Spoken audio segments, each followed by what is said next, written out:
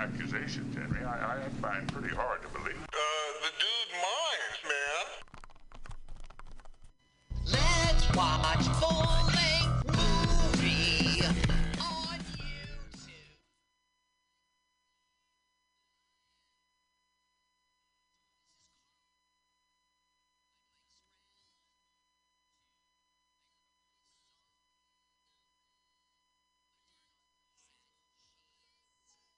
I like to pee outdoors.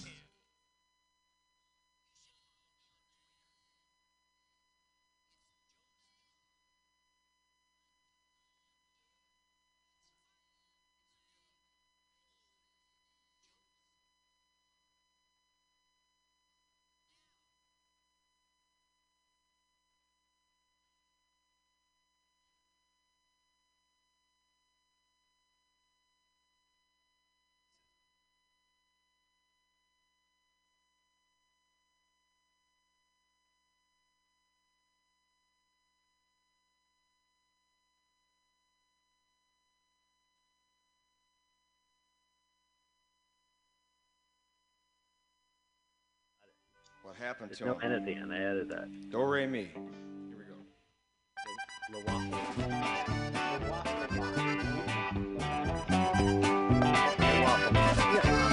Well, it's sort of the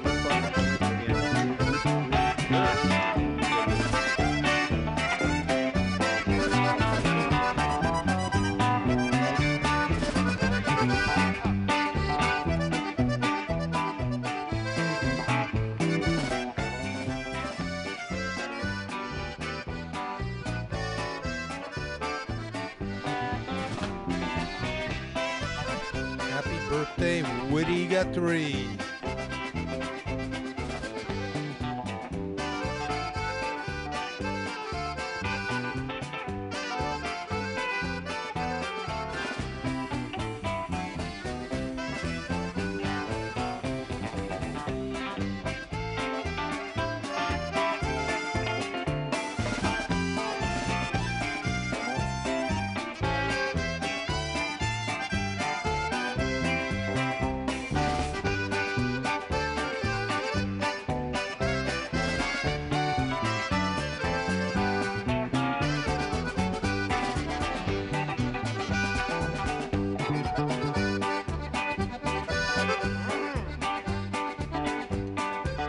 Well, lots of folks backstage say leaving home every day, beating the hot old dusty way to the California line.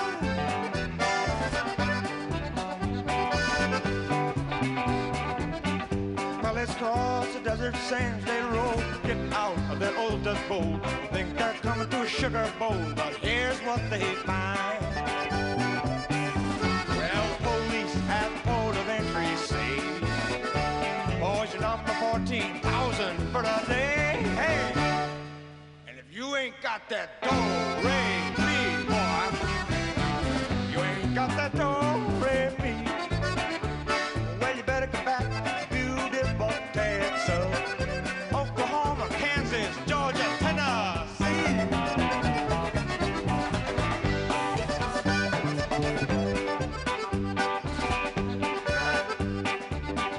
California's the garden of Eden. It's a paradise to live in or see. But believe it or not, you won't find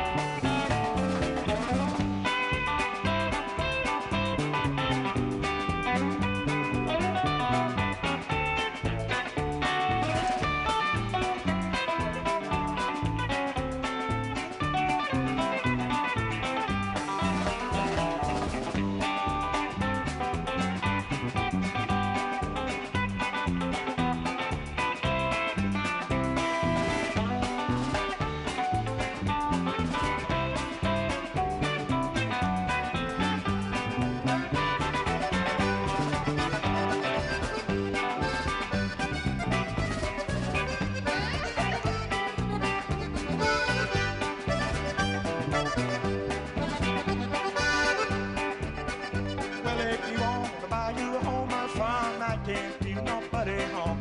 Take your vacation by the mountains of sea.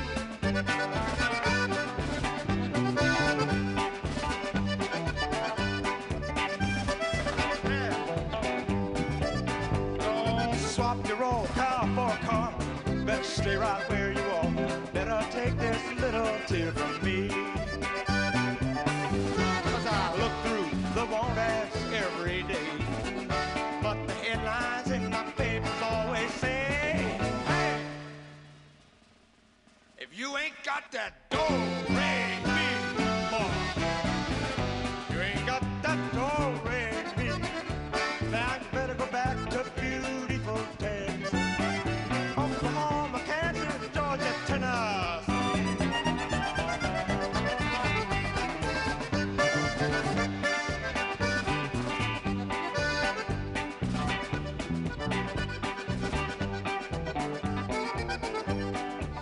California's a garden of Eden. Well, it's a paradise to live in or see. But believe it or not, you won't find it so hot if you ain't got the do-re-mi.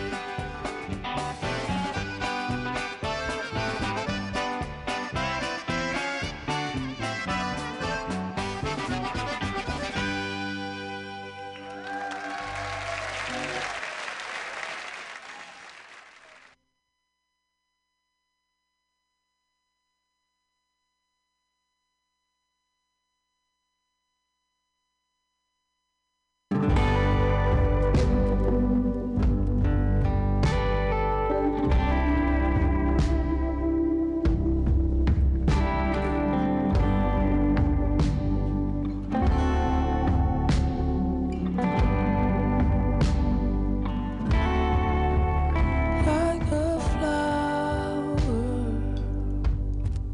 waiting to bloom, like a light bulb in a dark room. I'm here waiting for you to come home. Turn me on.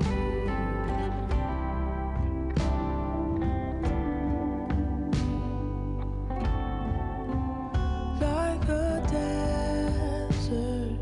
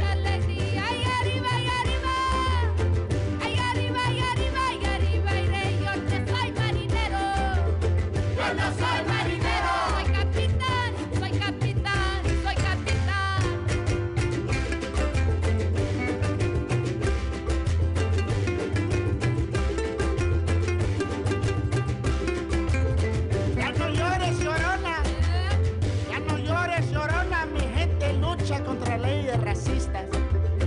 Contra leyes racistas en Arizona, allá arriba y arriba. Allá arriba y arriba y arriba. Yo no soy de la migra. Yo no soy de la migra. No seré, ni lo seré, ni lo seré.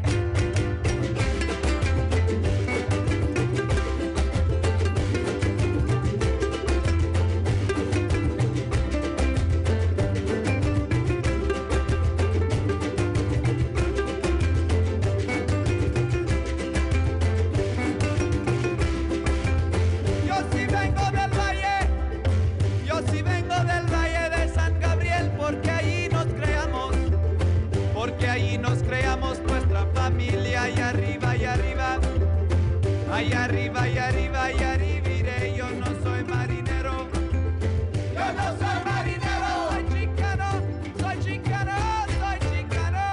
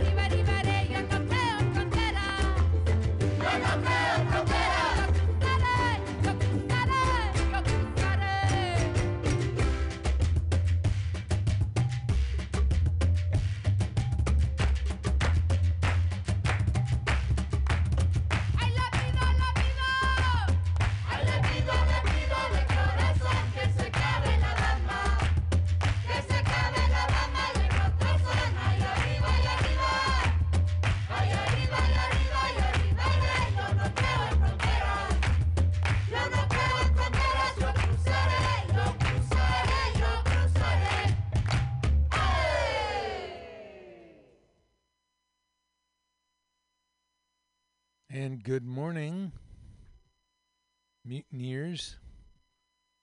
This is the Labor and Love radio show on Mutiny Radio,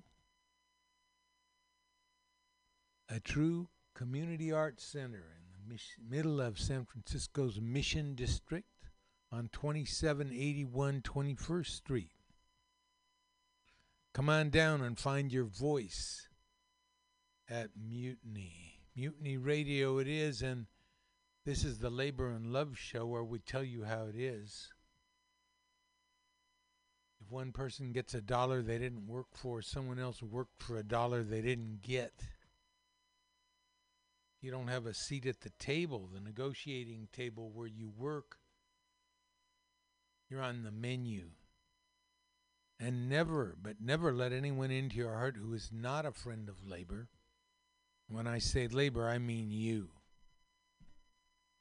Labor and Love Radio, where the labor meets the road. Of course, they don't want you to join together.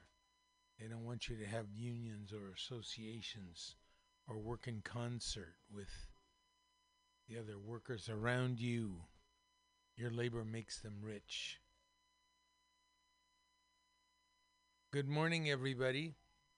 I am the B, aka Bill Morgan, and this is the Labor and Love Show. And today, well, let's see what we've got. Of course, we lost a giant in the struggle for freedom, Mr. John Lewis, and we'll have a little feature about his life and work. Lewis was one of the very first people in 1960 in that phase of the movement that sort of began in 1960 in North Carolina and other places in the South, where students, black and white, would get together and go into a segregated lunch counter, like at a Woolworths or something like that. There used to be lunch counters there. And sat down together, which at that time, of course, was against the law in those areas where they did it. Jim Crow laws said, no, you can't do that. And the police kind of looked the other way while local thugs, young white men, just beat up the demonstrators, threw them down on the floor, slugged them, slapped them, punched them. And the cops sort of looked the other way. Well, ultimately, the project was successful. So we'll see more about the work. We've got Francesca Fiorentini, 6 Ways the Coronavirus Proves Bernie Sanders Right. Oh, we'll see about that. And Francesca Ramsey is talking about what's her excuse for being racist. People have accused her of being anti-white. Concessions and how to beat them on labor notes. Concessions, that is your boss, your employer coming to you and saying, times are so bad, I'm going to need you guys to take a cut in pay or a cut in benefits or longer hours or whatever. On Radio Labor, we've got a feature about Coca-Cola, the Coca-Cola company in the Philippines firing union leaders when they tried to protect employees during the pandemic. Then we'll have our labor beat. Several interesting articles. How many of you have heard of Lemon Grove? Lemon Grove was the first civil rights case involving parents and children in schools. 1930, in many ways, preceded the 1954 Supreme Court decision, Brown versus Topeka. Lemon Grove. Marseillaise, we'll play the Marseillaise. This is French. Independence Day, July 14th, the day in 1789, when the crowds, the people of Paris, overtaxed, hungry, going broke, going crazy, broke down the walls of the Bastille, which is a prison in Paris for political prisoners. And that also happens to be Woody Guthrie's birthday. We played that first song by Ry Cooder today, the Do Re Mi, Woody Guthrie song about how migrants from the East and the Midwest who had lost their farms and homes came out to California and how they were met. And how they were met, you ain't got the Do Re Mi. That's too bad. We ain't got the Do Re Mi. We had Michelle Nejerchero with Turn Me On. Remember those days? Those days of intimacy? Those days when you could hug and kiss and do everything without worrying so much about what was going to happen because. And then we ended with Las Cafeteras and their song La Bamba Rebelde, their version of La Bamba with their very strong determination as Chicanos to make the world better.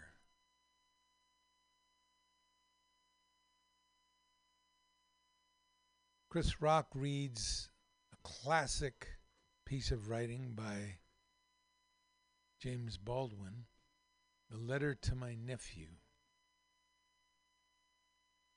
What police really believe, from Vox,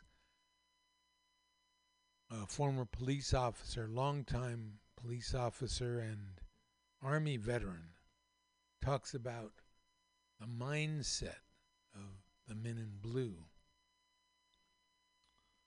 Then I want to listen to State of the Union, which is the latest from Public Enemy. And we've got a guest composer and singer. Today, someone I've known off and on for a long time, Duck Doja. Let's take a look at that and some of his compositions, one especially, which we'll play for you.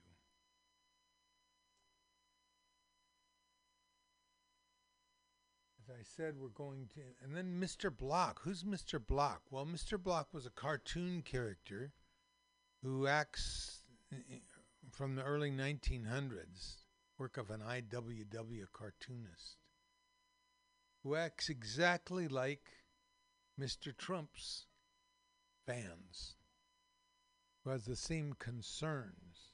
He's afraid the IWW is a little too radical. Mm-hmm.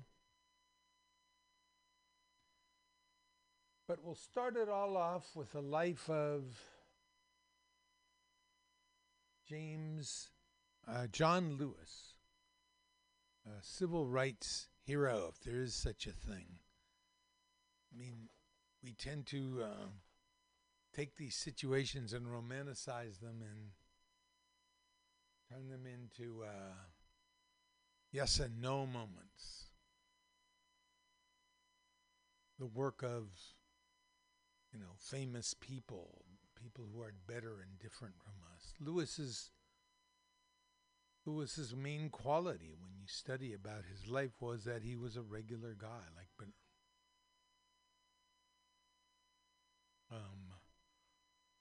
President Obama said. John's tough, but he's just a little guy. A man who never wavered in doing the work to undo the horrible sin of slavery and its aftermath. And labor history in 2. We'll get to that. Let's listen to John Lewis here, the life of U.S. civil rights hero John Lewis. Age of America's civil rights movement, there was a king front and center. There was nearly always a young prince alongside, John Lewis. The son of sharecroppers, he began protesting when just 20 years old, there on the March on Washington, on the buses in Birmingham, and on that bridge in Selma. And generations from now, when parents teach their children what is meant by courage, the story of John Lewis will come to mind. An American who knew that change could not wait for some other person or some other time.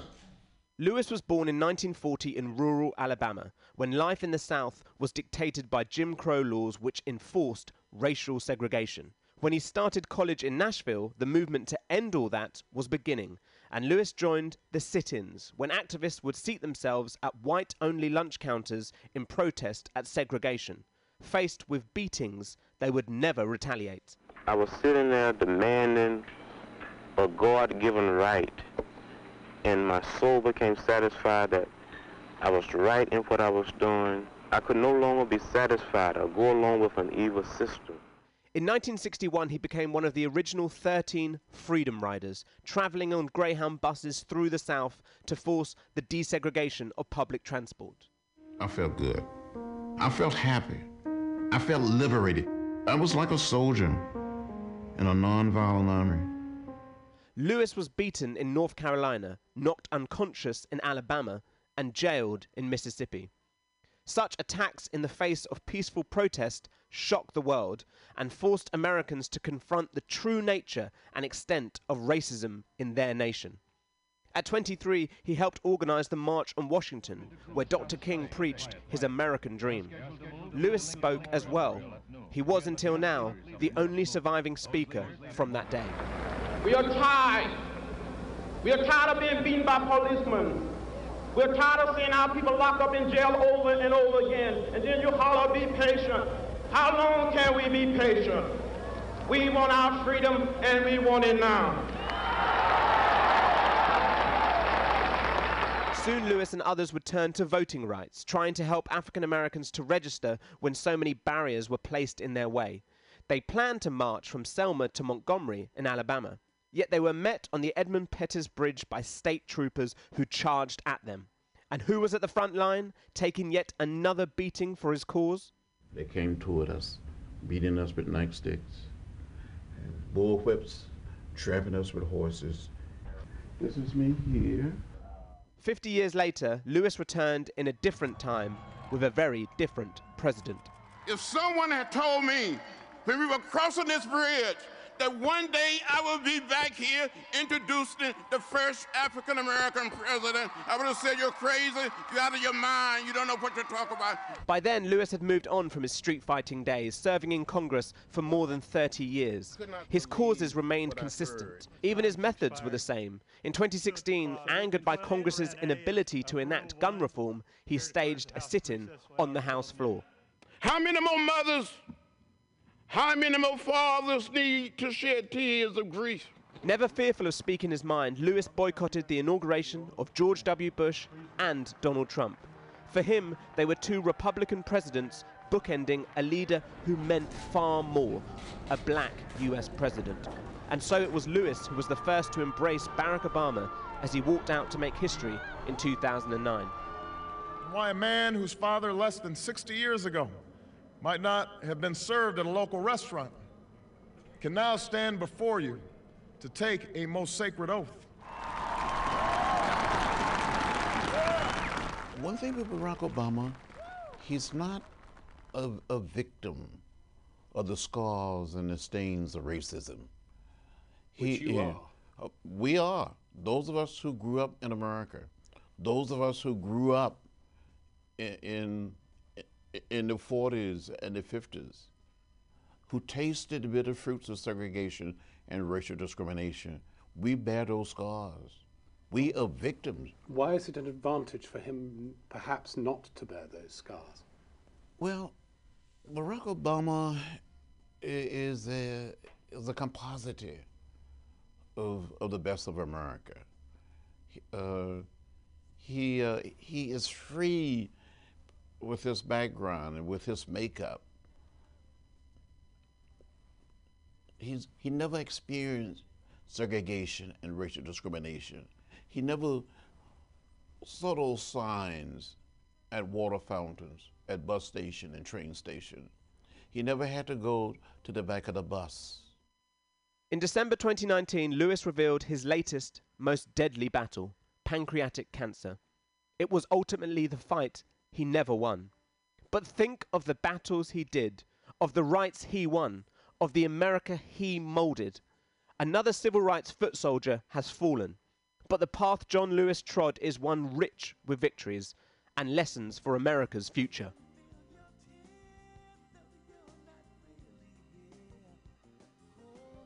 Okay, that was a short documentary, if you will, on the life of John Lewis.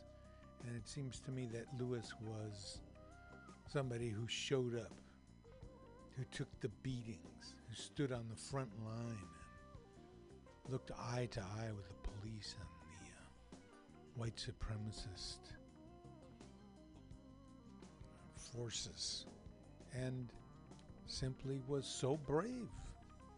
He said, okay, what have you got? Let's see what you got. I'm right, you're wrong, and you know that. This was the essence of the civil rights movement. Lewis later became a congressman, and something I was reading his biography last night, a strange thing that happened in 1980, I believe. He and Julian Bond, Georgia state legislator, were running against one another for a representative seat, which Lewis won by using questionable tactics. He and Bond had been friends, but they ended up running against one another. I can't understand that. Someone who was controlling the strategy of the time, really slipped up. They never should have run against one another. That was a controversial campaign.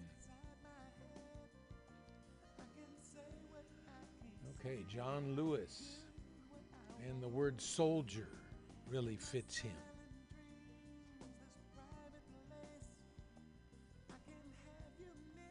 Let's have a listen here. Let's see. Here we have Chris Rock read.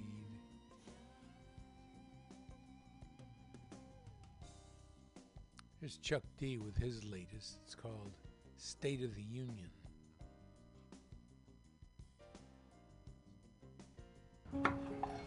I can't believe China's blaming the US for this whole virus. We don't want that. We don't want Chinese knives. Go! Go! Go! Just go! Go! Whatever it takes, rid this dictator. POTUS my tail, ass the beta. Prime time primo, rhyme time crime like no other in this lifetime. White House killer, dead in lifelines. Broke this joke out or died trying. Unprecedented, demented, many presidented. Nazi, Gestapo, dictator, defendant. It's not what you think, it's what you follow. Run for them jewels, drink from that bottle. Another 4 years gonna gut your hollow. Gun it out, dried up, broken, can't borrow. State of the Union, shut the fuck up. Sorry ass motherfucker, stay away from me. State of the Union, shut the fuck up. Sorry ass motherfucker, stay away from me. State of the Union, shut the fuck up. Sorry ass motherfucker, stay away from me. State of the Union, shut the fuck up. Sorry ass motherfucker, stay away from me. Mister, I am the law and you are not. In fact, I'm God. I got a lot. Mister, these United breaks take over, come over. Orange hair, fear the comb over. Here's another scare, keep them hands in the air. Better not breathe, you dare not dare. Don't say nothing, don't think nothing. Make America great again, the middle just love it. When he wanna talk, walk y'all straight to them ovens. Human beings of color, yeah, we be suffering. State of the Union, shut the fuck up. Sorry ass motherfucker, stay away from me. State of the Union, shut the fuck up. Sorry ass motherfucker, stay away from me. State of the Union, shut the fuck up. Sorry ass motherfucker, stay away from me. State of the Union, shut the fuck up. Sorry ass motherfucker, stay away from me. Go, go, go,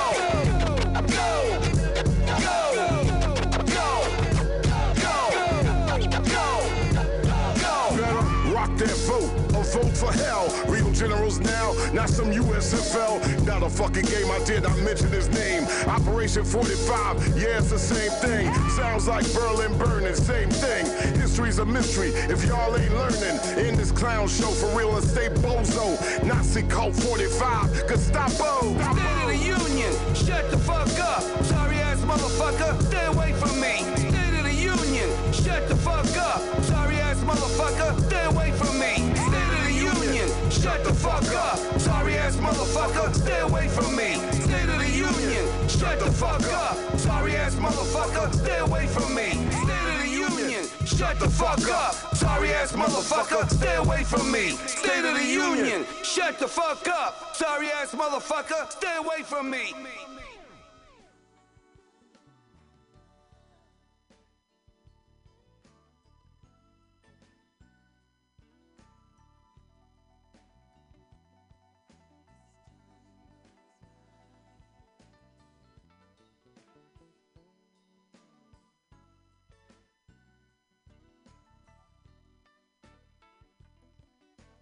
And that was Chuck D with his latest. Here's one from Duck Doja.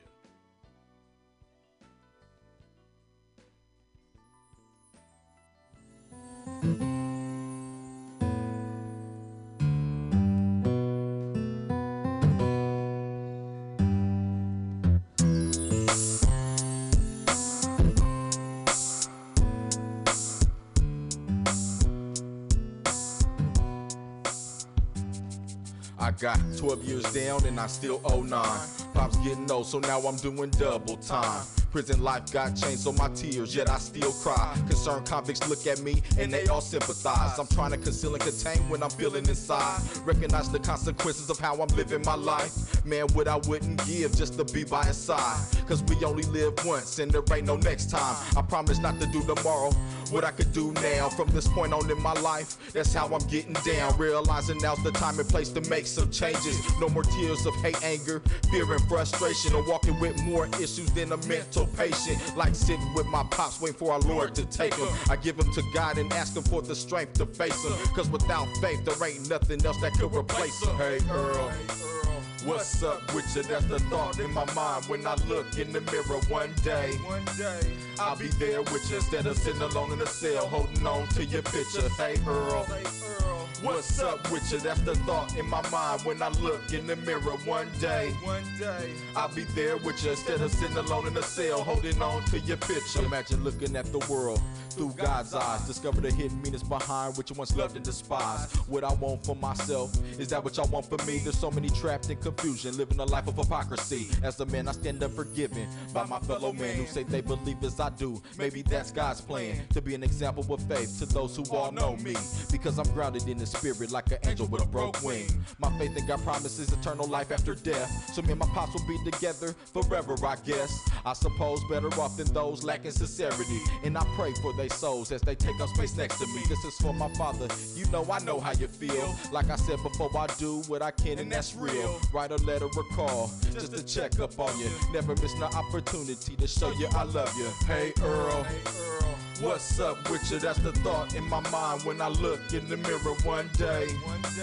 I'll be there with you instead of sitting alone in a cell holding on to your picture. Say Earl, what's up with you? That's the thought in my mind when I look in the mirror one day. I'll be there with you instead of sitting alone in a cell holding on to your picture. Welcome home, son.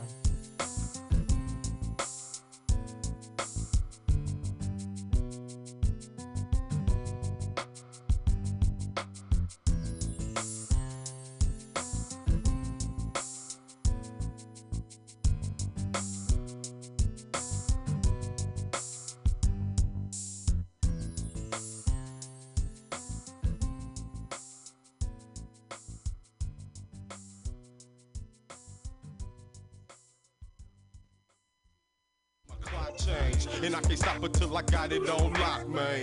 You don't wanna test me, boy, I let the Glock ring.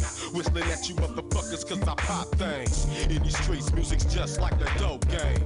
Uncut, I spit it raw like cocaine. Riding 22s, bitch, niggas get bruised. With black and blues, introducing them to my shoes. I'm a savage, bout this cabbage cause I need my dues. And y'all can't stop the movement, nigga, cause we can't lose.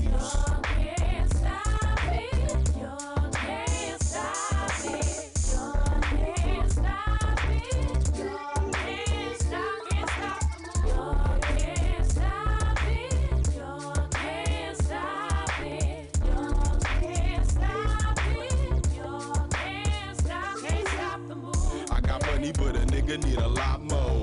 Haters wanna see me fall, but I can't stop though. Flipping bitches, being stingy, trying to cop more. Trying to get all I can get right in a drop low. I can't trust you, got those, I got a clock though. Cause this artist got flows, paint like Picasso. You suckers couldn't walk a mile in my zapatos. I run up on you on a rainy day in a poncho. A true desperado, heated when I rock shows. Trying to hit like gelato and caught me a Diablo. With a beach house, living out in Cabo. Getting high, popping bottles with a bunch of fly hoes. They'll come and go just the same as the live blows. Film it all cause they give brains with their eyes closed. Patrol shots to make all the mommies wine slow. If you know we got heat, what you wasted time for?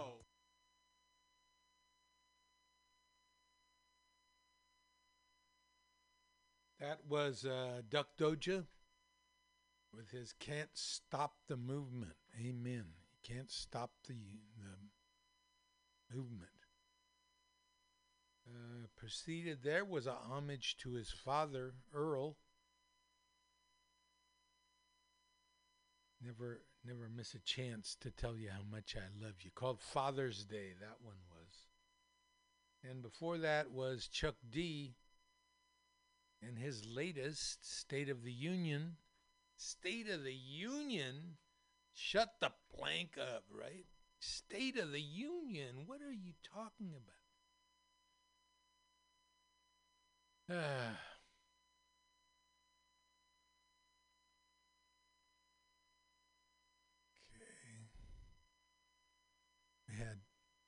Oh no, let's see, I want to undo that. Let's listen to our Francesca.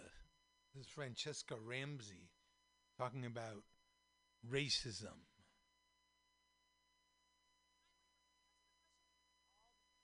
Who's going to win this incredibly important presidential election?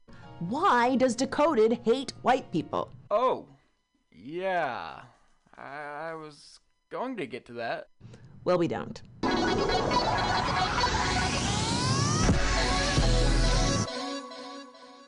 Bullshit! Hi guys, and welcome to another episode of The Battening. Now there's a new video out from MTV Decoded. MTV Decoded is a show hosted by a woman named Francesca Ramsey. This show focuses heavily on race, and is known for their catchphrase, "Fuck white people!" Now this week's episode of Decoded is going to focus on generalizations of white people, white stereotypes, and institutional and systemic racism. What Francesca is going to do is use an extremist victim complex to spiel that it is okay to judge an entire race based on preconceived and fabricated notions that all white people are racist, rather by real racism or systemic racism. She also believes that black people cannot be racist. Take a look. Racial prejudice is not cool, but when a person of color discriminates or stereotypes a white person because of their race, in the United States, they don't have the institutional power to back them up and say that those feelings are okay. Yes, they do, Francesca. It is called the First Amendment, and there is nowhere in the First Amendment that segregates freedom of speech by race. That is why you can get chants like this.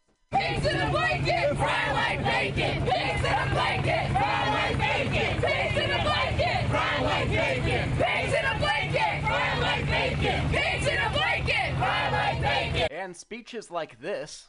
Oh, everything. So is mama gonna fight for her love. Burning down shit ain't gonna help nothing. Don't burning down shit we need in our community. Take that shit to the suburbs. Burn that shit down. We need our shit. We need our weed. I don't wear it, but we need it. Yet you get news coverage from major news corporations like this. Holding a vigil marked by prayers. Thy kingdom come, thy will be done. With his sister calling for peace. Don't bring the violence here and the ignorance here. The media is chocked full of anti-white rhetoric. This is why sites like Huffington Post, BuzzFeed, and MTV capitalize on a trend of demeaning white people because it is now socially acceptable to rip on white people, yet if you say anything that's even factual about the black community or other minority communities, they label you as a racist, bigot, or xenophobe. For fuck's sake, Francesca, your entire show speaks out against stereotypes, generalizations, cultural appropriations, and other racial bullshit rhetoric, yet you combat these issues by using white stereotypes and generalizations about white people in an attempt to smear white people for the justification of your own racial bias. There's overwhelming evidence that implicit racial bias is real, and institutional racism is still rampant in America and abroad today. Francesca, this is why people do not respect you. Show us one example of a law that discriminates against black people or minorities. You can't and you won't. One thing that I can show you is that Black Lives Matters, which is responsible for inciting many violent acts across the country, is defended by our president himself. I think the reason that the organizers used the phrase Black Lives Matters was not because they said they were suggesting nobody else's lives matter. Rather, what they were suggesting was there is a specific problem that is happening in the African American community that's not happening in other communities. And that is a legitimate issue that we've got to address. The problem in black communities that Obama should be talking about is that over 90% of black murders are at the hands of other black people. Instead of figuring out and attempting to fix the real reasons as to why this is happening, Obama just goes along with the false narrative that white people are holding black people down. One of the major reasons that is suspected of contributing to black-on-black crime is the fact that 72% of black children grow up in single-parent households. You don't address these issues because they are damaging to your agenda. Okay, I've gotten off on a tangent. Let's get back to Francesca explaining why her racial bias against white people is okay.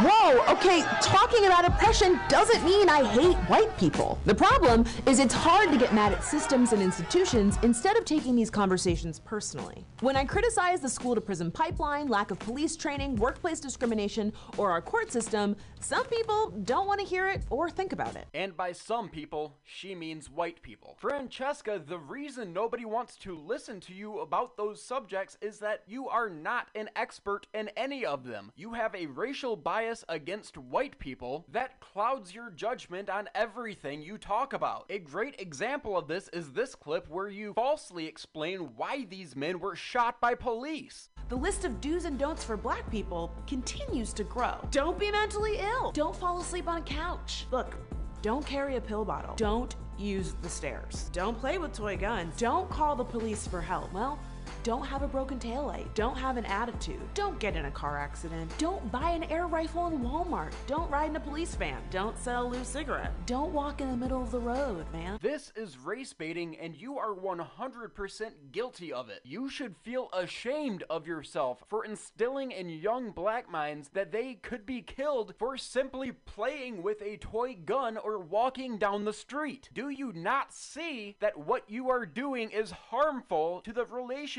between police and the African American community? It's people like you, the Huffington Post, and all of these other mainstream media outlets for instilling this exaggerated fear into young black minds, which has led to much higher rates of violence. So when you talk about why we don't want to hear you talk about race relations, this is why, Francesca. Let's use preschool, for example. In a study done by the Department of Education, black children make up 18% of the preschool population, but represent almost half of all out-of-school suspensions. Basically, while a misbehaving white toddler might get time out, a black toddler is more likely to get sent home and have disciplinary action on their record. Now, on first glance, you can take a very shallow look at this problem and come to the conclusion that these teachers have a racial bias. But if you look back at the stat that I brought up earlier, that 72% of black children grow up in a single-parent household, you may start to see a correlation between this and the discipline of young children. Now, Asian parents have a lower separation rate than white parents. I could not find any stats on the disciplinary action rate between Asian children and white children, but I would go as far as to say that there is going to be a correlation between the separation rate of parents and the discipline of their children.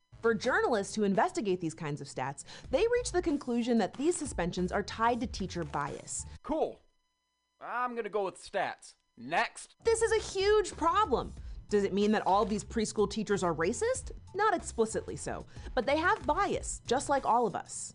Yes, Franny, we know you have a racial bias. So let's check in with your feelings. Are you A, mad at the Department of Education for not training teachers better? B, mad at your state congressional representatives for not pushing for bigger education budgets, or C, mad at me for talking about this because it's easier to direct your anger towards someone making you feel guilty instead of being angry at the complicated as world of institutional racism. If you chose C, please resist the urge to close your browser and instead keep listening. Well, this is actually a very complicated subject, and honestly, you nor I have the expertise to really tell anybody how to fix this issue. But to get back onto the point of the entire video, we can be mad at you for helping contribute to this racial divide that is separating our country. Also for your mocking of white people with this moronic white character that you've created. Well, isn't that just convenient? Let's just ignore what the dictionary says. To make your normal moronic character seem a little bit smarter. Can you fucking imagine if it was a white person posting this who was doing a black impression?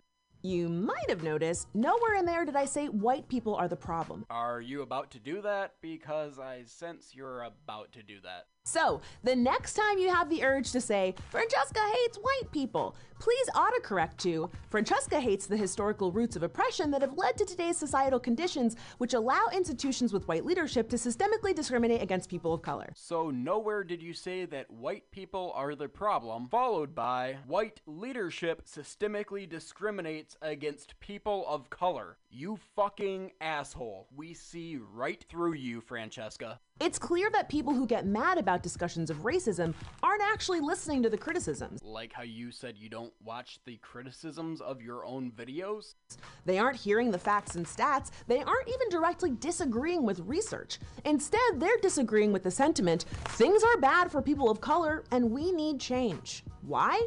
Well, Dr. Robin DiAngelo, a white critical racial and social justice scholar, has described the discomfort some white people have towards talking about racism as white fragility. Yes, it must be that we're born with a genetic defect called white fragility. Since white people often grow up in environments where discussing race is seen as taboo, some react defensively when the topic of racism comes up. No. Our youth is dogmatically taught by people like you and other people in the media that white people talking about race is unacceptable thanks to their privilege.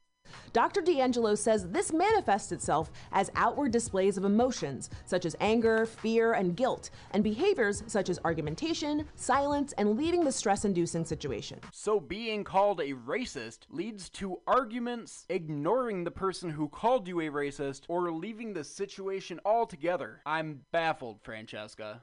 Truly baffled. It's also hard to think about these issues on an institutional level, and because talking about racism automatically makes a lot of white people uncomfortable, they sometimes begin to think they're being personally attacked or blamed. Recent studies show that white Americans believe bias against white people is a bigger issue in our country than ever before. Well, gee, I wonder what could be producing that train of thought. Perhaps it's the constant onslaught of fuck white people articles and videos that are constantly being force-fed to the American public via MTV, Huffington Post, news stations, and even our president and candidate for president. This, however, is simply not true. Statistically, from mortgage lending to police brutality, the reality for white Americans tends to be way more positive than for black Americans and other people of color. So don't be mad at me, be mad at the stats. Okay, I'll look at the stats. Blacks committed 52% of homicides between 1980 and 2008, despite composing just 13% of the population. Across the same time frame, whites committed 45% of homicides while composing 77% of the population, according to the Bureau of Justice Statistics. Those damn racist facts.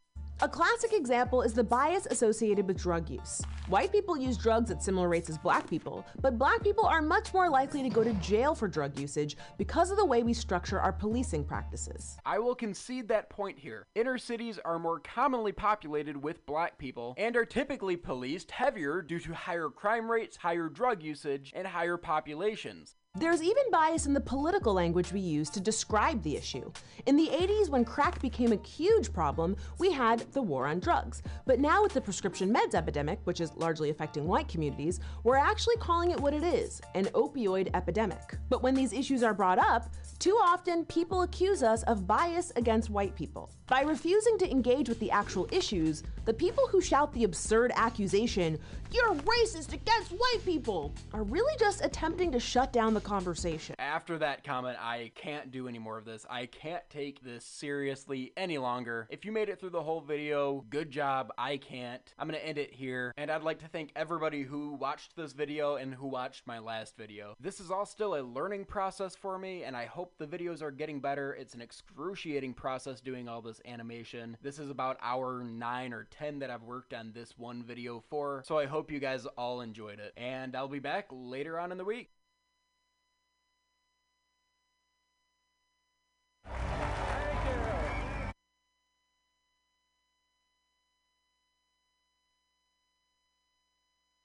Oh, that was Francesca Ramsey bringing up issues that are hard to talk about for a lot of white people. And therefore hard to include in the what's called the national conversation. I said a couple of times that George Floyd has opened doors for us, has opened doors for people who want justice and equality and a decent life for everyone. And how do you do that, right? The country is in a crisis and people are going to need money. Workers are going to need money. Workers are going to need support from their government.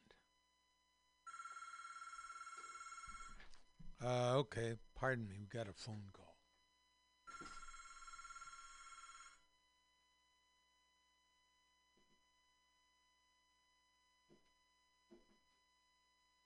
Hello?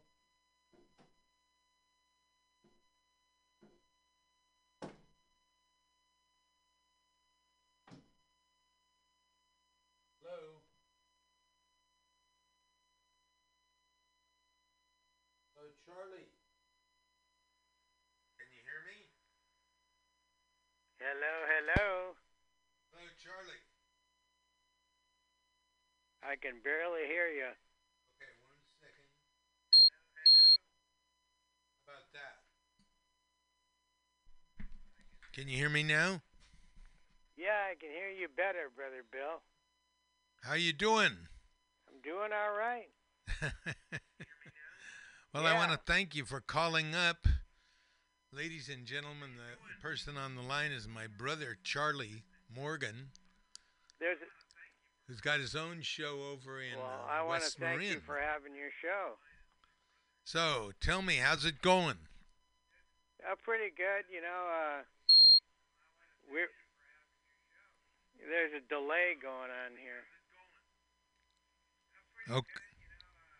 All right, wait a minute. Let's see.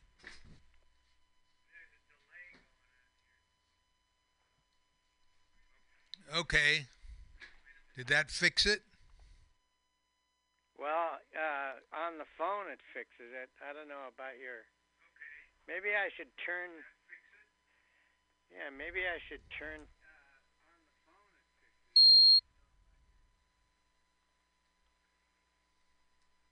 Anyway, I'm enjoying your show. Okay. And I'm jealous because I don't have a show right now. I'm with KWMR Radio, a very progressive, diverse radio station in Point Reyes Station, Bolinas, and the San Geronimo Valley. But yeah, your show sounds great, and I don't know if the audience knows that we've sort of been doing radio-type stuff together for, let's see, how old are we now? For eons and eons. 65 years. We were on KPFA for a while. That's true. I'd forgotten that. We overcame that. And I think your show is fantastic. And when I do a show, I try to sneak in. I do a music show. It's called Musical Variete. And I guess I told you that I snuck in every show one of your labor cards. Oh. You and Joe Sanchez did these great labor cards that have drawn compliments from everybody. I was just talking to Cousin Denny the other day, and he was talking about them. Mm-hmm. But that when you do one of your introductions and you say labor, you say to the audience, I'm talking about you. And I think that's a good thing to remind people of, because sometimes they think, they have their job and their separate situation, and then, oh yeah, there's labor, there's right. Those people that go around marching and talking about getting, fair wages and fair working, safe working conditions. And it's all of us. I mean, like you say, if you don't have a seat at the table, you're probably on the menu. Yeah. And I just hope that people realize that. And another thing about the themes that I've been hearing on your show are a lot of them, the speakers are really saying kind of indirectly, let's not get separated as working people. Let's not get turned against each other by the Donald Trumps and the other loudmouths that like to, separate people. He's all doing it internationally too. He's trying to separate China from the United States, and we're all in this together, folks. We can't be turned against each other culturally or racially or on a working level. We've all got to keep together, lest we be divided and taken over. And you and I come from a tradition of kind of farm labor Democrats from Minnesota, and I'll never forget the time we were going to go see Peter Pan. Right. On Market Street in the city, and you and I started running off the streetcar, and Mom said, "Stop, Mom," and we froze, because when Mom says stop like that, you stop. And we said, "Why?" And she said, "Because we're not scabs." And we looked on our arms for cuts and stuff like that, and we said, "Well, we don't have any scabs." And right in the middle of the sidewalk on Market Street, right outside this theater, because there was a picket line there, she sat down and ran down, the facts of life about labor and why people go on strike. And I think that we were pretty lucky to have that kind of guidance. Well, I certainly agree. Yeah. I certainly agree with you. That's the kind of thing, that stays with you your whole life. Some things you hear 20, 50, 90 times and you can't remember them well, but something like that is something that really stays with you. Yeah. It's applicable to real everyday life. So, any word about when you guys can reopen and we can hear musical verite on Tuesday We're kind of nights? tied to the coronavirus thing. I mean, when somebody finds a solution for that, I'll probably be able to go back on the air. I'm trying like heck to learn how to do my own show.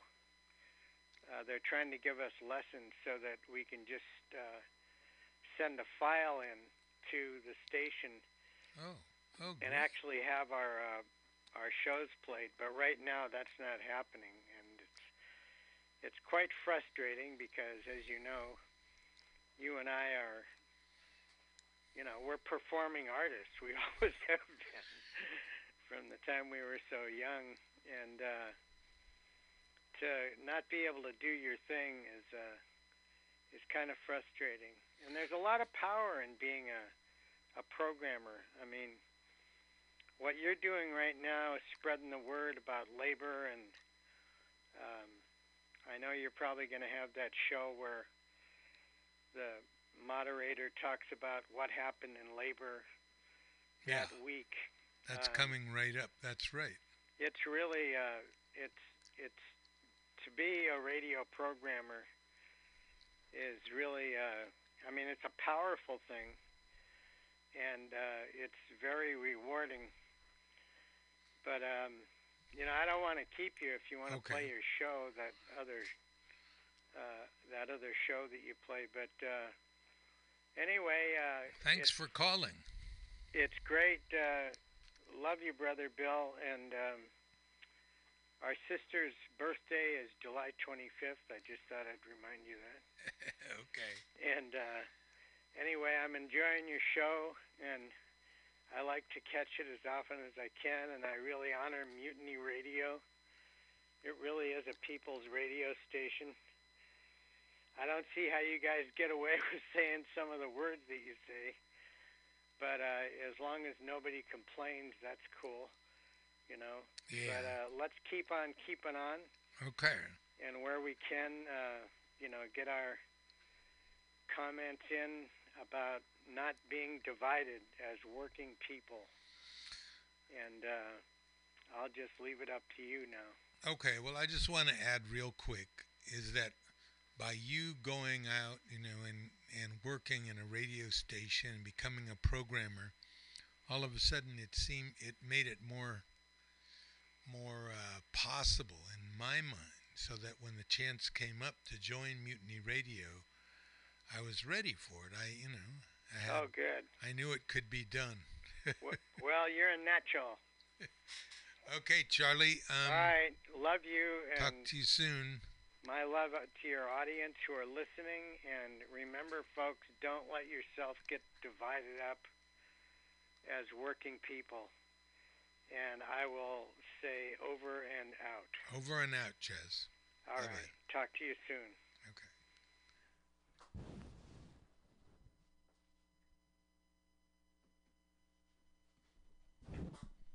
Okay, and that was Brother Charlie Morgan, a programmer at KWMR in West Marin.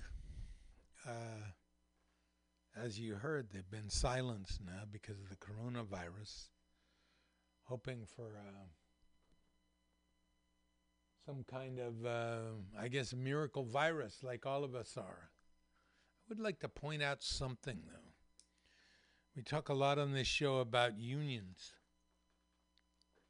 and specifically about labor unions and workplace issues.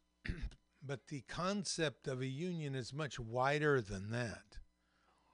The concept of a union is a bunch of people working together, even though they might not know each other or even know that they're working together, to make something happen, to make their lives better, to make the lives of the nation better. So what's needed, as Charlie pointed out, is unionism, the way people got through the horrible days of the Great Depression. Government did what it could finally when Roosevelt came in. But what got people through it was being with one another, helping one another, sharing with one another, giving to one another. That's what got people through. Families got people through. Communities got people through. It's more fashionable now to look around and say, well, government should do this and do that. Yes, that's absolutely true. But first of all, we can be with one another. We can wear masks so we don't get each other sick. We can stay 6 feet away out of respect. At any rate, the whole idea of a union, let's play a union song here.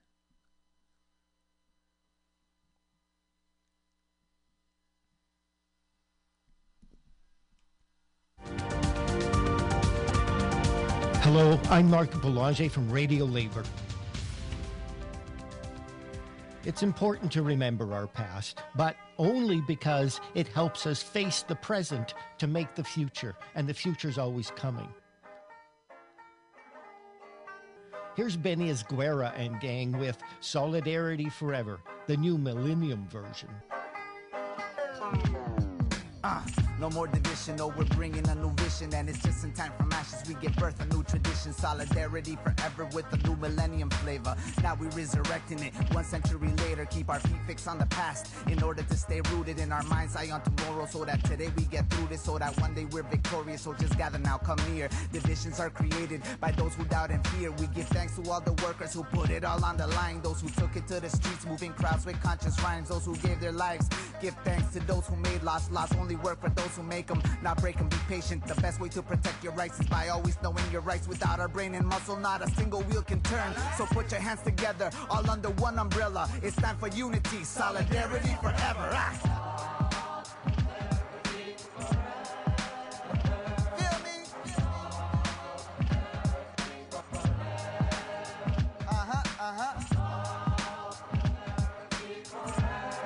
Stay rooted.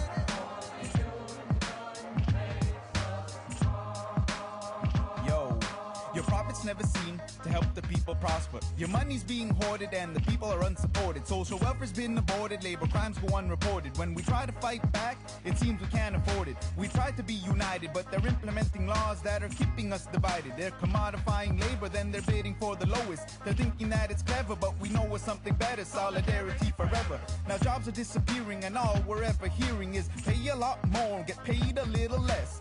Work a little harder, then work a little longer, but we're taking it no longer. We're decided we're uniting, cause together we are stronger. The unions got our back, CBAs, protections, better wages, a fact. So we're making our choice and we're making some noise. We're walking with poise and we're raising our voice. We're singing.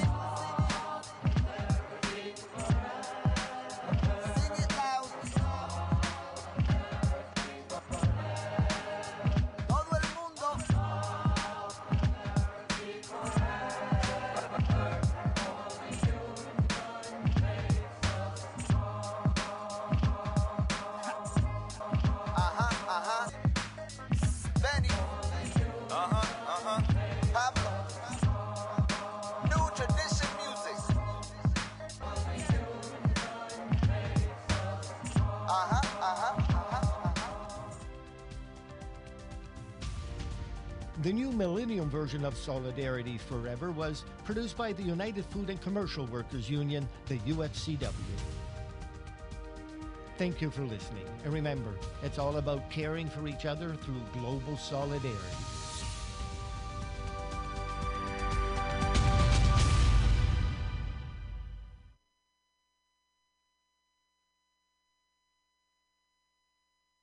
Stopping student debt, universal unemployment benefits, caring about the homeless. Francesca American Fiorentini. politicians and pundits are suddenly taking all those things very seriously.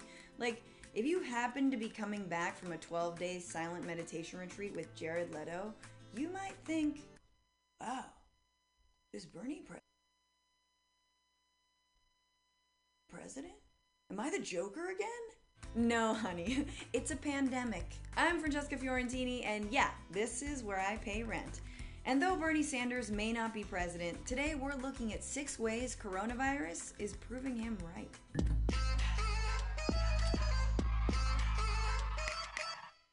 Welcome to another season of News Broke. If you had told me back then that 4 years into the Trump administration we would be filming under quarantine from our homes, I would have been like, yep, that checks out. Has he been impeached? Of course.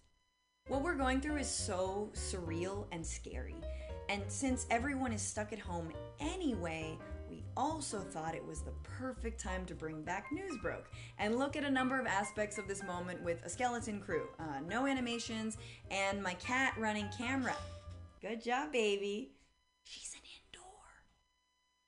Coronavirus has rapidly done a number of things. Besides spread and take lives, it's also somehow made President Trump really jealous. It's almost like he's mad another younger, hotter pathogen has gone more viral than he has. It has also exposed deep structural problems in our healthcare system, our economy, and our political systems. Coronavirus is like a black light shining on our econo-lodge of a country. The bed seems sturdy, but you do not want to see what's holding it together. There are problems that Bernie Sanders has been sounding the alarm on for decades, which are all now painfully on display, just like my bookshelf of IKEA boxes is painfully on display. I have limited closet space. So let's look at 6 ways that the coronavirus has shown that Bernie Sanders might be onto something. That guy should run for president one day. The obvious first is healthcare. Coronavirus has hit the US when 30 million of us still don't have health insurance, and 500,000 of us go bankrupt every year just trying to pay for medical costs, even with insurance. Bernie Sanders has long advocated for a national healthcare system, Medicare for All, which covers all people with no out-of-pocket costs. It ends all premiums. It ends all copayments. It ends the absurdity of deductibles. And that has been met from both Republicans and Democrats with that all too familiar question. You know the one. How are we going to pay for it? How are you going to pay for it? How are we going to pay for many of these things? They don't know who's going to pay for it. How are we going to pay for it? Doesn't show enough about how we're going to pay for it. The same way we pay for most healthcare expenses in this country. GoFundMe. Enter COVID-19. Tens of thousands of Americans suddenly need rapid testing, hospital beds, and sometimes respirators, and the richest country in the world hasn't been able to provide them. Healthcare workers themselves are not only in short supply, but so is their basic protective gear, like face masks, to safely treat patients. And that's to say nothing of the magazine selection in hospital waiting rooms. It's just the same 3 issues of Highlights magazine. I've already read The Dog Who Helped Save Whales. Drivel. Our massively privatized system is clearly not designed to handle a national crisis like this, and that's dawning on everyone, which is why we're now hearing a strangely familiar tune from a far too familiar face. Earlier this week, I met with the leaders of health insurance industry who have agreed to waive all co-payments for coronavirus treatments, extend insurance coverage to these treatments, and to prevent surprise medical billing. Okay, but how are we gonna pay for it, right? Anyone? Weird. In fact, coronavirus is giving some corporate media pundits ideological whiplash. In the space of 3 weeks, I've gone from asking questions like, how do we pay for certain policies, to retweeting tweets from the likes of Bernie Sanders and Alexandra Ocasio-Cortez. Oh, Lady Chatterley, you naughty girl. What a difference a doomsday makes. It's almost like when millions of people suddenly need urgent care and could infect us all, the money is there. Coronavirus is kind of like if poverty became contagious. Suddenly everyone's like, a poor just sneezed on me. Oh God. Oh, my 401k is burning up. But just in case you thought the US has learned its healthcare lesson, rest assured, we haven't. In fact, what Trump said about COVID-19 treatment being covered, that's not actually true. Yes, Congress passed the Family's First Coronavirus Response Act, which did include free testing, but not treatment.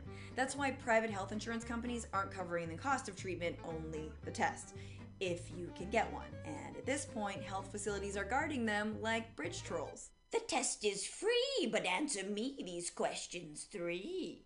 Patients are already getting a taste of how much it costs to survive coronavirus. For one Boston woman, it was almost $35,000. And her case isn't that unique. A new study by the Kaiser Family Foundation finds that the average cost of COVID-19 treatment for someone with employer insurance and without complications would be about $9,763. Someone whose treatment has complications may see bills about double that, over $20,000. Oh, and if you have insurance, all that out-of-network, in-network billing maze that so many of us know about, that's still in place. So it's a good thing that we have nothing but time in quarantine.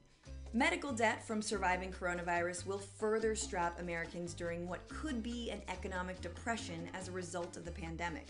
Before this all happened, Bernie Sanders warned about the crippling cost of medical debt and called to drop all of it. That was in addition to his calls to drop $1.6 trillion in student loan debt. Now that millions are out of work, that radical idea of dropping debt isn't all that radical anymore. New York's Attorney General just suspended collections on both medical and student debt in response to the pandemic. Sure, it's only for 30 days, but that's just enough time to pack your bags and get a one-way flight to Costa Rica. They're cheap. Don't come back. Never return. Coronavirus has exposed just how little job security workers in this country have. 4 in 10 hourly workers don't have paid sick leave. And overall, the less money you make, the less likely you are to have it. Back in 2015, Bernie was a co-sponsor of the Family and Medical Leave Insurance Bill and spoke some pretty prescient words. We have a situation where people in this country, by the millions, have no guaranteed sick leave. And especially in areas like the food industry, sick people are handling our food. And the reason for that is that they do not have any paid sick leave. Yeah, restaurant workers not having sick leave is truly the cruelest twist of consumerist capitalism. COVID or not, illnesses inevitably get passed to the customers. If you think about it, restaurant owners are basically outsourcing the diarrhea, and that's the real trickle-down economics. In our current crisis, restaurant workers and other tipped workers, hourly wage earners, gig workers, domestic workers, and farm workers have all been hit the hardest. Shifts are disappearing, workers are being let go, and if they or their loved ones get sick, most of them can't take time off. Bernie has supported legislation for those workers in particular through his Workplace Democracy Plan, which among other things has sought protections for Uber and Lyft drivers, saying companies shouldn't be able to misclassify workers as independent contractors or label them as a supervisor, and calls for just cause legislation which would prohibit employers from firing workers for anything other than their performance on the job, which would mean a pandemic wouldn't be just cause to fire you, but not finishing your wet food and only eating the dry is. She's fired. And wouldn't you know it, with COVID-19, Congress has now mandated paid sick and family leave as part of their emergency relief package. So you can take up to 2 weeks off and you will be paid your full wage, and you can take up to 3 months off and be paid 2/3 of your pay. For people who work these gig jobs, independent contractors, they get a tax credit of the equivalent amount. So that's a sea change. I mean, workers have been calling for this for years, and we finally got it. Yeah, okay, let's temper the excitement because it actually only covers 48% of the workforce and also offers tax credits to companies for providing sick leave, which is like insane, right? Like, why are we rewarding companies for doing the right thing? That's like making a priest a bishop because he didn't touch children. Some businesses have even taken it upon themselves to change their paid sick leave policies in light of coronavirus. And CEOs voluntarily changing their sick leave policies is the biggest indicator that they were probably trashed to begin with, like McDonald's, which usually only gives 5 days paid time off for hourly employees. So that's 1 day off for Christmas, 1 day off for New Year's, 1 day off when you get your hair stuck in the McFlurry mixer, and 2 days off to fix it! Of course, none of those concessions are coming from the goodness of these CEOs' hearts. In fact, another Bernie prophecy that's coming true is corporate greed. McDonald's, in fact, secretly lobbied the Trump administration to not expand paid sick leave benefits for workers any further. And man, would I love to have been a fly on the wall during that negotiation. Mr. President, it would be a shame if we had to discontinue the fillet of fish. Stop right there. Who do you want me to kill? Then there's Bernie's line, you know, the one about the millionaires and the billionaires. It can sometimes get tiresome, but you really start to see the depths of billionaires' greed in times like this. Amazon CEO Jeff Bezos, a man who made more money today than your entire bloodline, agreed to finally give workers 2 weeks paid sick leave for those infected with coronavirus, but not before he refused to shut down factories in Spain and Italy where 5 workers there were diagnosed with it. 4 senators, including Bernie Sanders, wrote a letter to Bezos imploring him to consider covering the costs of coronavirus testing for his workers at fulfillment centers and at least give them enough break time to wash their hands, which apparently is a big ask considering workers there don't even have enough time to go to the bathroom. Let's remember, Bezos is a guy who makes the salary of an average Amazon employee every 9 seconds. but they can't take breaks to pee? Man, there's already a class war. Workers are just losing it. Now everyone's talking about social distancing. Well, no one is more socially distant than Bernie Sanders. He doesn't even like wishing people a happy birthday. I'm not good at pleasantries. If you have your birthday, I'm not going to call you up to congratulate you, say you love me and you write nice things about me. I've been amazed at how many people respond to, happy birthday. Oh, Bernie, thanks so much for calling. You know, it works. It's just not my style. Bernie already treats every social situation like he could possibly contract COVID-19. Birthdays, New Year's, even Passover. Yeah, I'll come to the Seder as soon as Elijah shows up. He never shows up. We're all in this together. We've heard that from many people when talking about coronavirus, everyone from the head of the World Health Organization, to Madonna in a bathtub full of rose petals, to Vice President Mike Pence. We're all in this together. And by this, I mean the ark that I've been building in my yard, which will whisk us away from God's plague. Now I need 2 of every straight animal. Not you, flamingos. There's no question that we are all in this together when it comes to an international health crisis. But whether or not you survive it absolutely depends on your privilege and wealth. Because from our healthcare to our jobs to how we get our food, the U.S. isn't designed for solidarity, collectivity, or the common good. It's designed for a few people to get rich, get excellent healthcare, or have job stability. The rest of us scrape by. And Bernie Sanders has spent his political career pointing that out. Dr. Martin Luther King Jr. reminded us we have socialism for the rich and rugged individualism for the poor and for other people. And when it comes to that concept of true solidarity, it's kind of been Bernie's guiding principle for years. What I believe in and what my spirituality is about is that we're all in this together. That I think it is not a good thing to believe that as human beings we can turn our backs on the suffering of other people. Whatever you think about him, Bernie's ideas are speaking to our current crisis like never before. In part because what we're going through as a country is an acceleration of what's been happening for decades. It's a speed up. So it's up to us. Will the US come around to recognizing and fixing the basic flaws in these systems? And can we afford not to?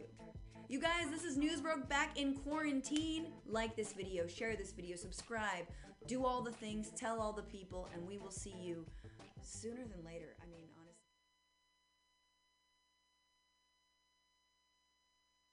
That was Francesca Fiorentini pointing out how prescient Bernie Sanders is, how important it would be if we had Bernie Sanders in the White House, how the world would change. Waiting right now for a call from a Capitol correspondent. And we'll see if he calls up right now. This is the B. And I want to talk about our credos on this show. There are certain credos we have, things that we believe that have been expressed succinctly and well by someone else. Okay, let's see.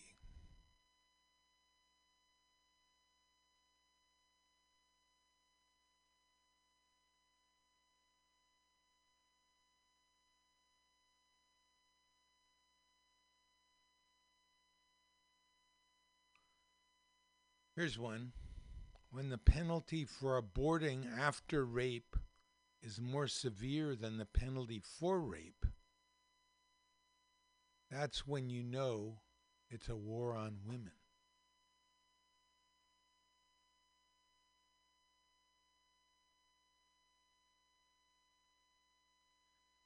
This one about labor history and labor studies and what the labor movement has done.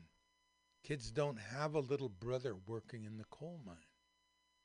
They don't have a little sister coughing her lungs out in the looms of the big mill towns of the Northwest. Why? Because we organized. We broke the back of the sweatshops in this country. We have child labor laws. Those were not benevolent gifts from enlightened management. They were fought for, they were bled for, they were died for by working people, by people like us. Kids ought to know that. That's why I sing these songs, Utah says. Damn it. No root, no fruit.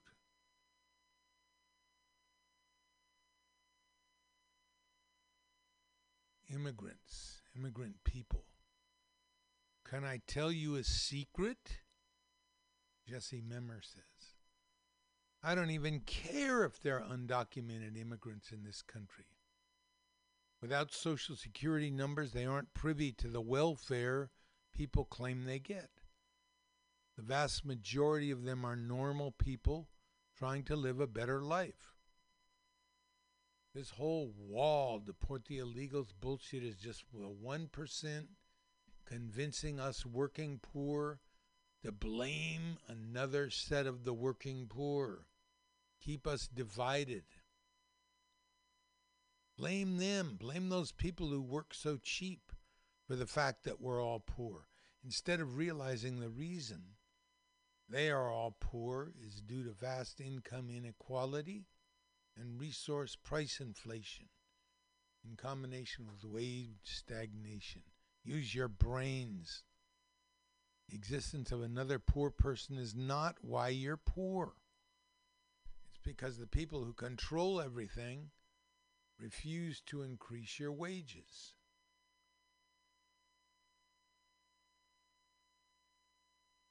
Oh, you know, you always stand around, someone says, I'm not that into politics. So you're just not that into politics. Well, your boss is, your landlord is, your insurance company is, and every day they use their political power to keep your pay low, raise your rent, and deny you coverage. I'd say it's time to get into politics.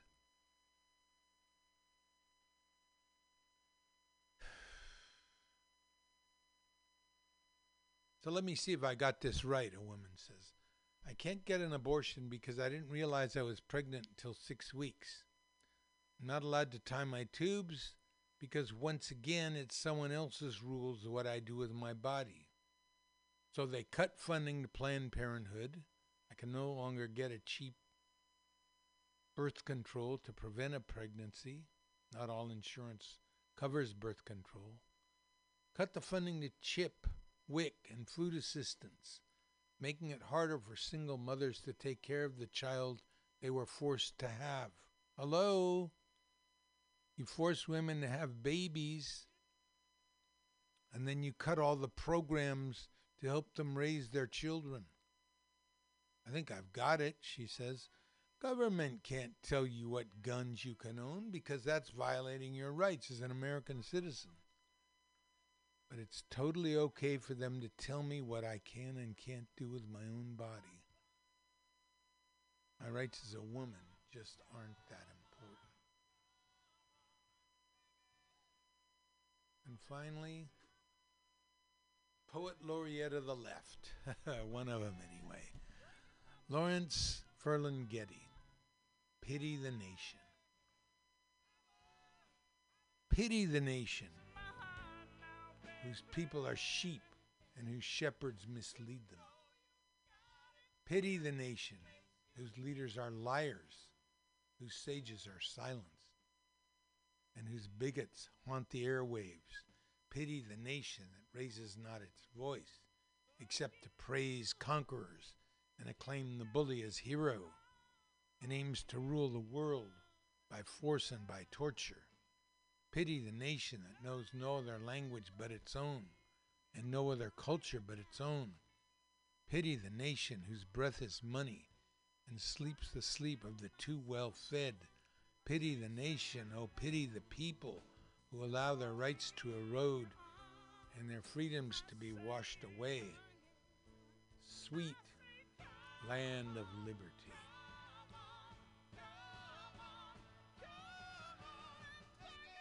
Okay.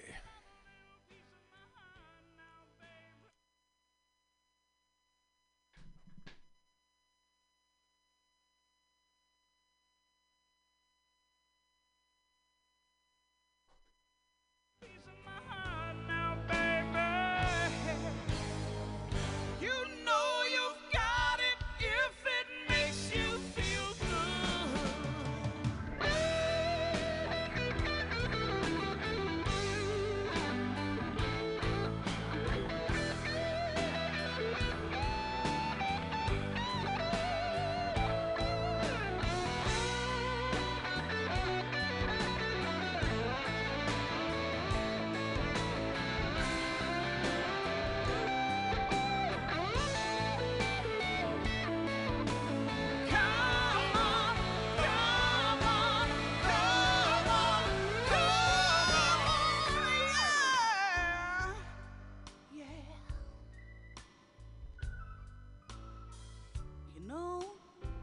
see it on the street. That just ain't right.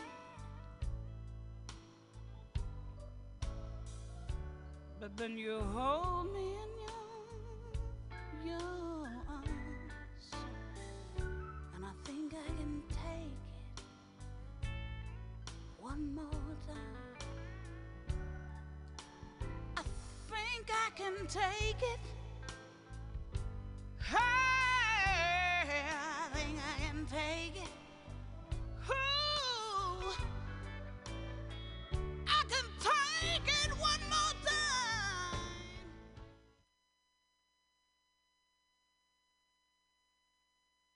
Chris Rock with James Baldwin's message to his nephew.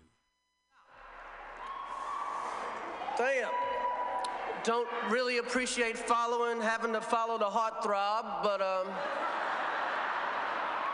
I will try my best. Okay, this is originally written by James Baldwin. And I'll give it a shot. Dear James, I have begun this letter 5 times and torn it up 5 times. And I keep seeing your face, which is also the face of your father and my brother. I have known both of you all your lives and have carried your daddy in my arms and on my shoulders, kissed him and spanked him and watched him learn to walk. I don't know if you've known anybody from that far back, if you've loved anyone that long, first as an infant, then as a child, then as a man. You gain a strange perspective on time and a human pain and effort. Other people cannot see what I see. Whenever I look into your father's face, for behind your father's face, as it is today, are all those other faces which were his. Let him laugh and I see a cellar. Your father does not remember. In a house he does not remember, and I hear his present laughter. His laughter as a child. Let him curse, and I remember him falling down a cellar steps and howling. And I remember with pain his tears, which my hand or your grandmother's hand so easily wiped away.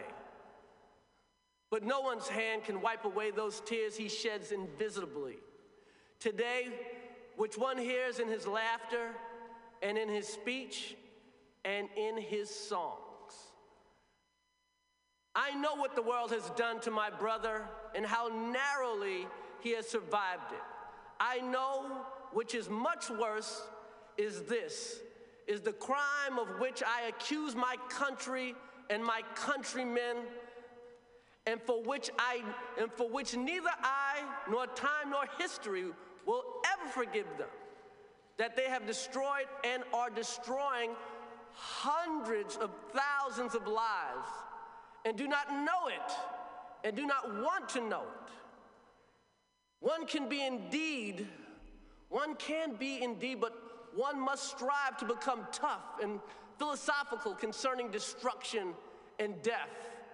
For this is what most of mankind has been best at since we have heard of war. Remember, I said most of mankind, but it is not permissible that the authors of devastation should also be innocent. It is the innocence which constitutes the crime. Now, my dear namesake, these innocent and well-meaning people, your countrymen, have caused you to be born under conditions not far removed from those described for us by Charles Dickens in the London of more than 100 years ago. I hear the chorus of the innocent screaming, "No! This is not true. How bitter are you?" But I am writing this letter to you to try to tell you something about how to handle them. For most of them do not yet really know that you exist. I know the conditions under which you were born, for I was there. Your countrymen were not there. and haven't made it yet. Your grandmother was also there, and no one has ever accused her of being bitter. I suggest that the innocent check with her. She isn't hard to find. Your countrymen don't know that she exists, though she has been working for them all of their lives. Well, you were born, here you came, something like 15 years ago.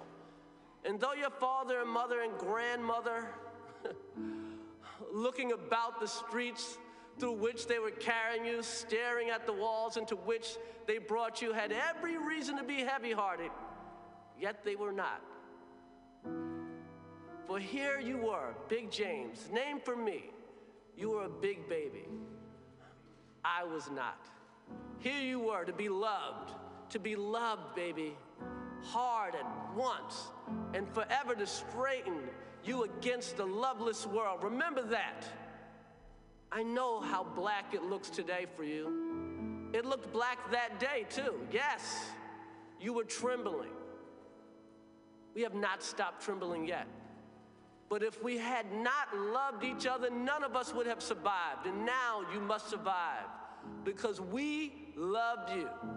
And for the sake of your children and your children's children, yes. This innocent country set you down in a ghetto in which, in fact, it intended that you should perish. Let me spell out precisely what I mean by that. For the heart of the matter is here, and the crux of my dispute with my country. You were born where you were born and faced the future that you face because you were black, and for no other reason. The limits of your ambition were thus expected to be settled. You were born into a society which spelled out with brutal clarity and in as many ways as possible that you were a worthless human being. You were not expected to aspire to excellence. You were not expected to make peace. You were expected to make peace with mediocrity. Wherever you have turned, James, in your short time on this earth, you have been told that you could go, you've been told where you could go and what you could do, and how you could do it, and where you could live and whom you could marry. I know your countrymen do not agree with me here, and I hear them saying, you exaggerate. They do not know Harlem, and I do. So do you. Take no one's word for anything, including mine, but trust your experience. Know whence you came. If you know whence you came, there's really no limit to where you can go. The details and symbols of your life have deliberately been constructed to make you believe what white people say about you. Please try to remember that what they believe as well as what they do and cause you to endure does not testify to your inferiority, but to their inhumanity and fear.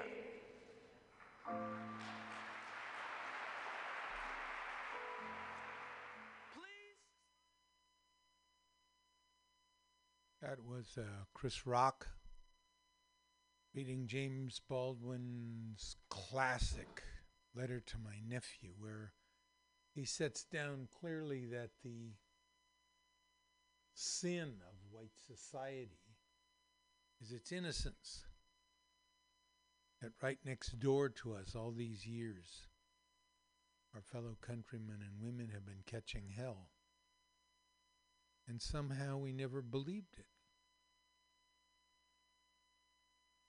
Okay, well, that's about all this week for Labor and Love. Remember, if one person gets $1 they didn't work for, someone else worked for $1 they didn't get.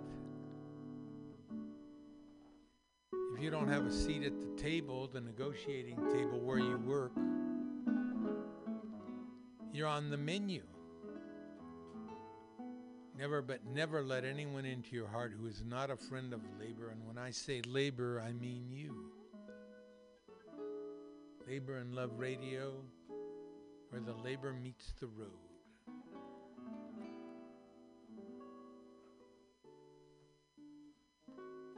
As they said, it's all about global solidarity, and that solidarity implies that it's not just within the workplace, it's at the society at large where we need our solidarity and not to be left disunited. Now more than ever, we need to unite and overthrow the tyrant and his court. This is the bee signing off. Good work and good luck. And have a good week. Coming right up is Scott Walker and his show, Flat Black Plastic. So hang around. See you next Saturday.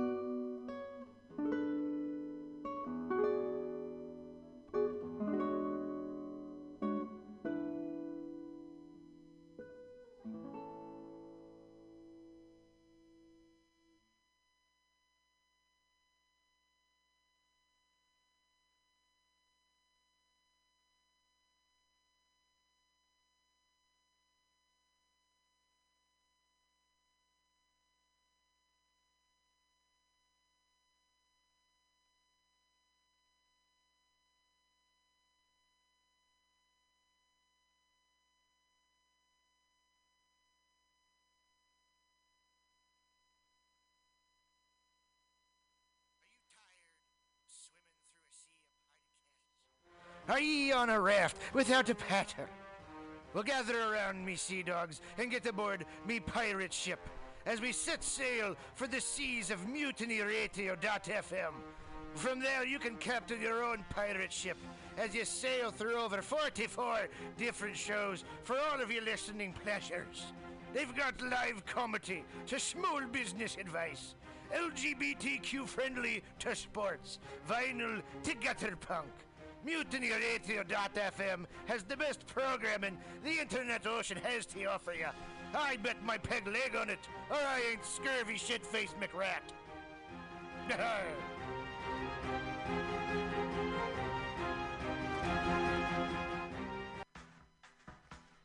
Anti-Trump is the antivirus, or antibody, to the Trump virus. We're a global alliance of humans standing up against the Trump brand. Antitrump.com started 4 years ago on March 19th, 2016 with 2 sketches and a dream for a better world. Nobody thought it was going to be this bad. Most of us probably figured it would just be 4 more years of the same old. He was a 70-year-old babbling Nimrod. How bad could it really be? Treason is the last of his felonious activities. The Trump brand has hijacked our government and sold Lady Liberty to the mob. We are a leaderless and without the most basic healthcare systems and community services. COVID-19 is a pandemic, but the Trump brand is the virus. Welcome to the antivirus. Go to antitrump.com and spread the word. Individual politics aren't important. What is important is that we stand together as a unified voice and say enough is enough. That's antitrump.com.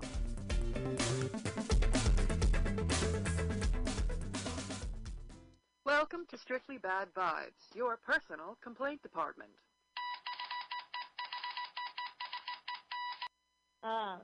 What the hell are we talking about? Whiny people and their stupid complaints that we requested they send us. Why do we do this? Why are we doing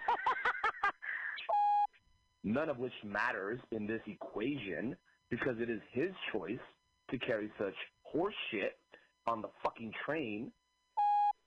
and he was yelling. He was like, "Move it, bitch! Move it, bitch!" And I wasn't.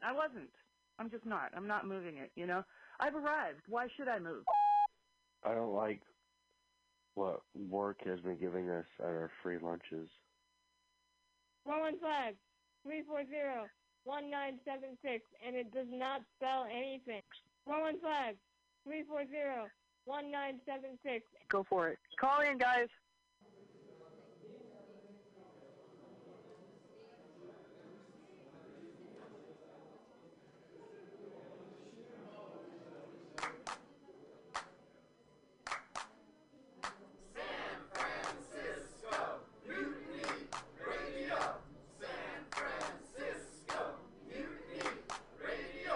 Listen to live streaming radio or download a podcast and you can listen on the go. Listen to live streaming radio or download a podcast and you can listen on the go. San Francisco Mutiny Radio. San Francisco Mutiny Radio. MutinyRadio.fm. Why not make a donation? MutinyRadio.fm. Streaming live the station. MutinyRadio.fm. District of the Mission. MutinyRadio.fm. MutinyRadio.fm. Listen to live streaming radio or download a podcast and you can listen on the go. San Francisco Mutiny Radio. San Francisco Mutiny Radio. Look, why not go to MutinyRadio.fm?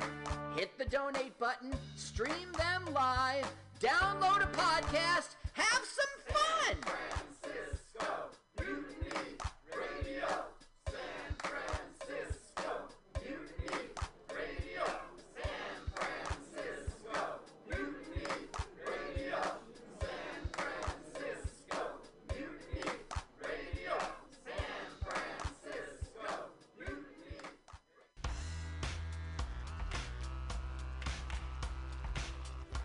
Hey everybody, listen to the Weekly Review with Roman every Friday from noon to 2 p.m. This is an unapologetically anti-capitalist program.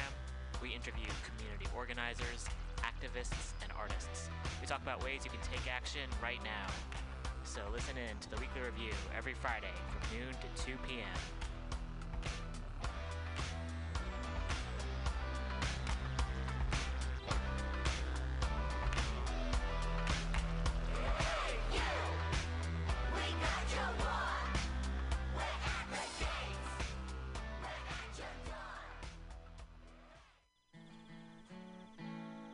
Billy Bob, you ever want to be funny? Well, my dogs think I'm funny, Daryl. Well, I mean, you ever want to be, like, in front of an audience? Like, other than, like, squirrels, dogs, and dead peasants? Oh, shit. From time to time, I've given it a thought or two. You know, if you go to Joke Workshop, there's more than 2 peoples paying attention to your jokes, and they ain't even gonna be jerks about it. Daryl, are you serious? I can get people to listen to my jokes? And they'll even say nice things, dude, before they tell you how to get improvements. No way. What is this dag-nabbit thing called? It's Joke Workshop. Joke Workshop? Yep, every Monday, 6 to 8 p.m. on the Mutiny Radios. So you're saying I could tell my jokes every Monday from 6 to 8? That's what I'm saying. It's the Joke Workshop Mondays, 6 to 8 p.m. at the Mutiny Radios. Yahoo! $4.99. Good evening there, my friends here at MutinyRadio.fm. Chester Cashcock here, and giving you my love and regard as well as movies over there. And I just wanted to let you guys know that anytime I go swimming in my vault of rare coins and piles of filthy cash, I can't help but listen to Pamtastic's Comedy Clubhouse. every Friday from 8 to 10 p.m. I mean, if anyone who knows anything about comedy knows that Pamtastics books the best of San Francisco and beyond's underground comics.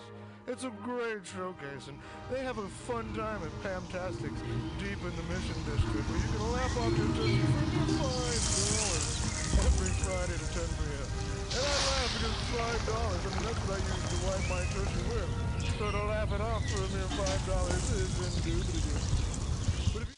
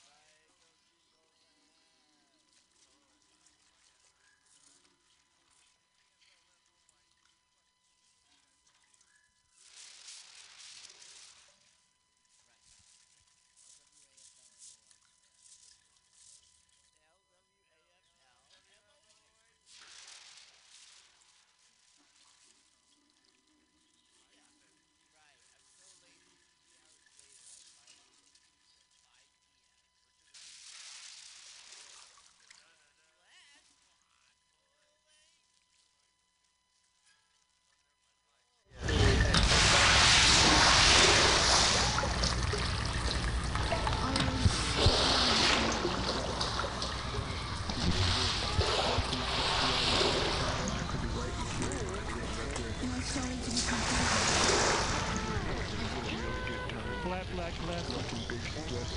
that being in the